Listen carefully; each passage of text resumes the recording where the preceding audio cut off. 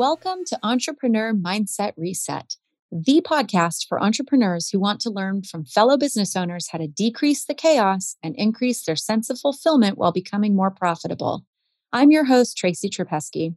I'm an executive coach and consultant and mindset mastery expert. I'm also mom to two amazing teenagers and a menagerie of adopted furry family members.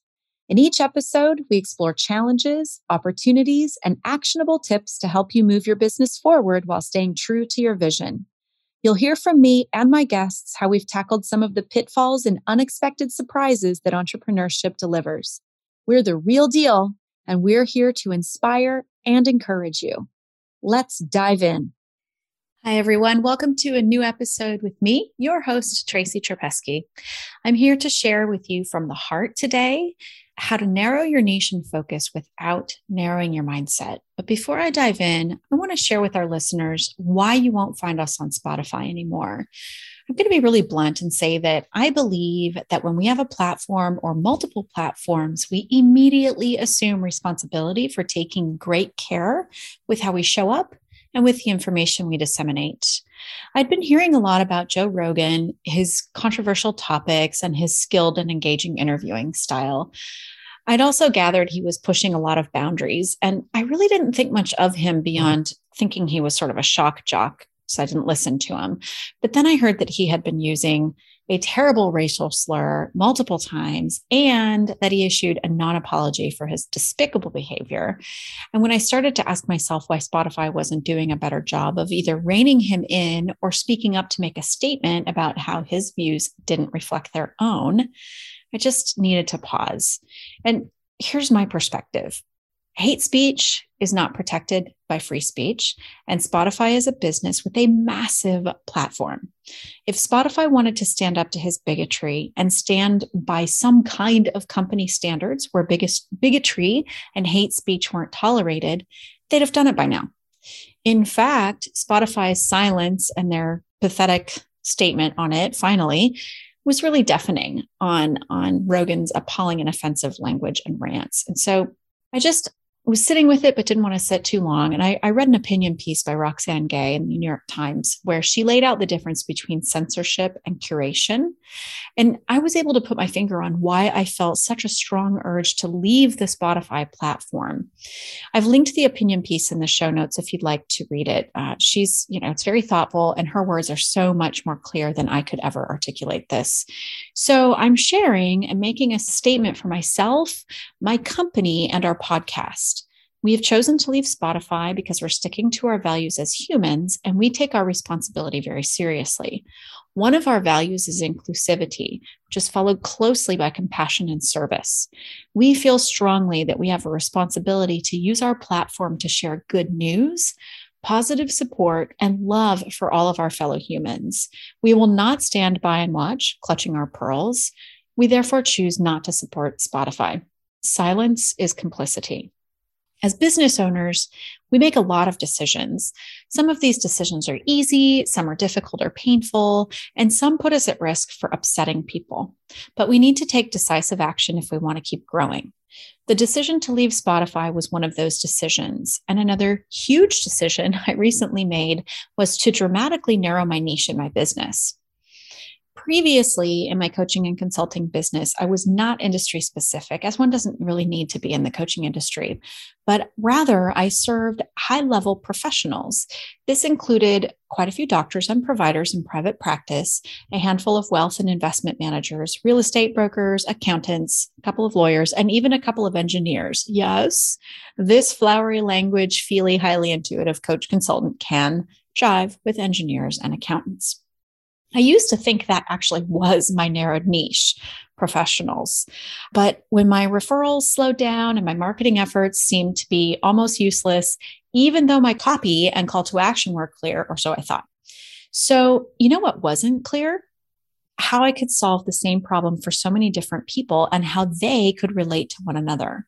I'm not saying it's impossible. This is just my experience. And about 18 months into the pandemic, I was itching to take my business into another growth phase, but didn't know how to make it happen doing the things that I had been doing before. And I started to look for where I had been looking for a new coach, and I found a coach and support system for me as a business person serving high-level professionals.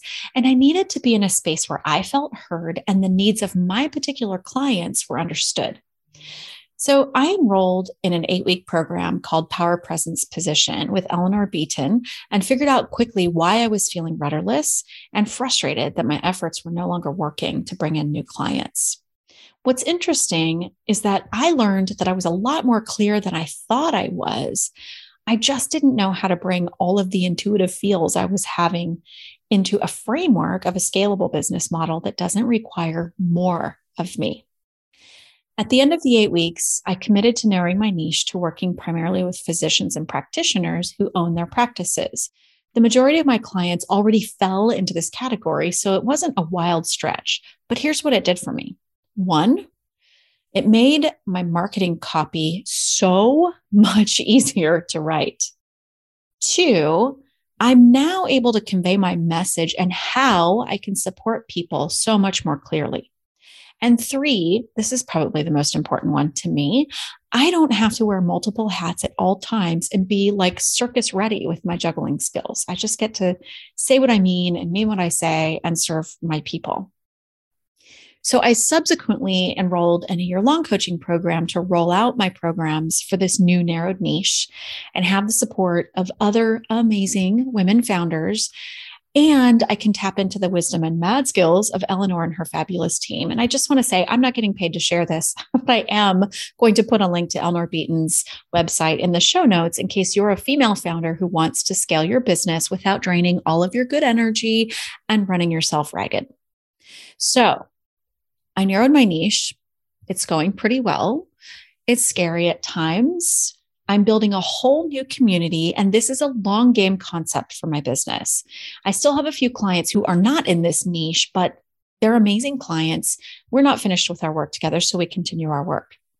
But now, when I develop a program or write an email, have a meeting with my team and discuss new initiatives, we know who we're doing this for, and everyone's life is so much easier. What I did not do, and I want to make this really clear, I did not have to narrow my mindset. My vision is crystal clear. My niche is narrow. My mind, though, is nice and open. I found an intense sense of gratification knowing that I'm serving a particular group of people who have incredible visions and want to help people heal their bodies and minds. By the way, my peeps are integrative, naturopathic, regenerative medicine practitioners and psychologists, and they're all puzzle solvers looking for root causes to heal from the inside out. And I want to help them grow their businesses without having to suddenly be the doctor, the bookkeeper, the strategist, and the chief fire putter outer. It's really not possible, and it's a surefire recipe for burnout. So, narrowed niche, broaden horizons and mindset. So let me lay out what I did and how I help my clients do the same. And my intention here is that as you listen to this, you'll take some notes and you'll maybe, see a way that you can do the same for yourself. If you're spinning your wheels or you feel like you're spinning a lot of plates, as I felt like I was doing, then you can really learn from this. So the first step is clarity. Get super clear about why you do what you do and what's important to you. I started with my vision of success, and then I combined my values, which are inclusion, compassion, and service, and then added the metrics I wanted to achieve. Second, decision time. Make a decision about what you're willing to do to achieve the goals and vision you lay out for yourself and your company. I have always found, both for my own self and with my clients, that everything starts to change with the decision.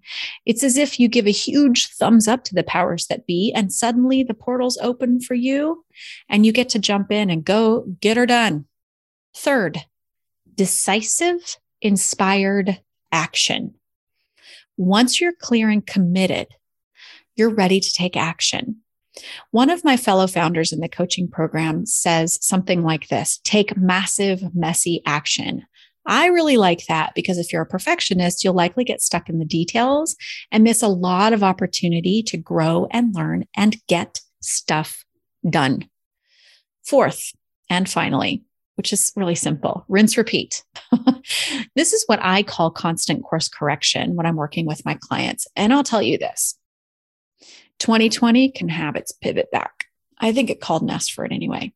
Anyway, so unless you're ready to rebrand or the phone's completely stopped ringing and the road you're on has come to a complete dead end, you do not need to make a sharp right turn.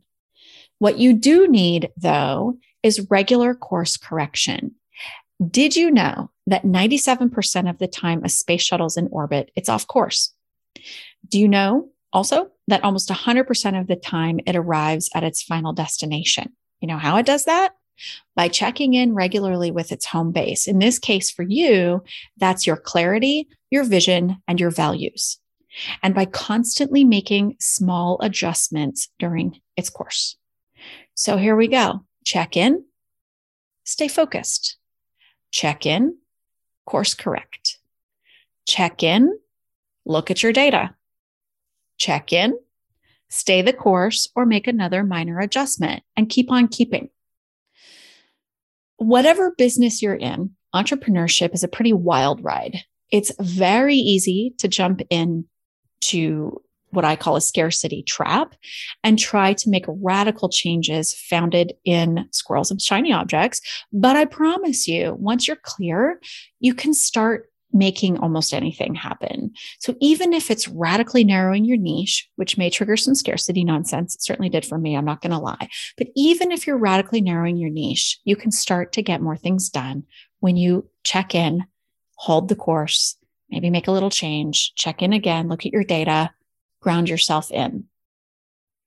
But have a little or a lot of faith in yourself, the process, and remember to tap into your ability to create results in the past. So look back over what you've accomplished. Don't compare.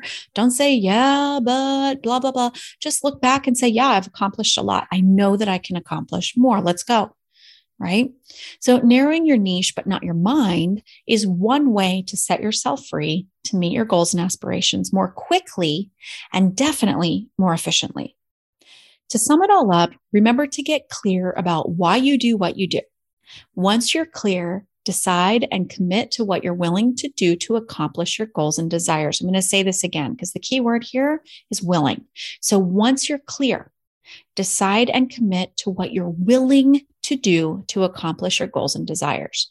From there, you can take decisive, inspired action and then check in and course correct on a regular basis. Remember, massive, messy action is better than no action at all. I hope you found this episode supportive and helpful on your journey. To learn more about developing a success mindset, make sure you subscribe so you can always catch our newest episodes. There's so much good stuff in here, guys. Scroll back, go listen, check out what sounds interesting, take notes. And if you haven't already left us a review, I'm always appreciative because your review helps other entrepreneurs find this podcast so they too can learn and hopefully feel less isolated on the entrepreneur island. That's all I've got for you today. I hope you have a wonderful day and go take one more step toward your wildest dreams. I'll see you next time. Thank you so much for listening. Thank you for listening to this episode of Entrepreneur Mindset Reset. If you liked what you heard, be sure to click the subscribe button so you'll never miss a show. Please leave us a review and tell your friends about us so more people can hear the valuable information we share in each episode. We look forward to hearing from you and celebrating your success.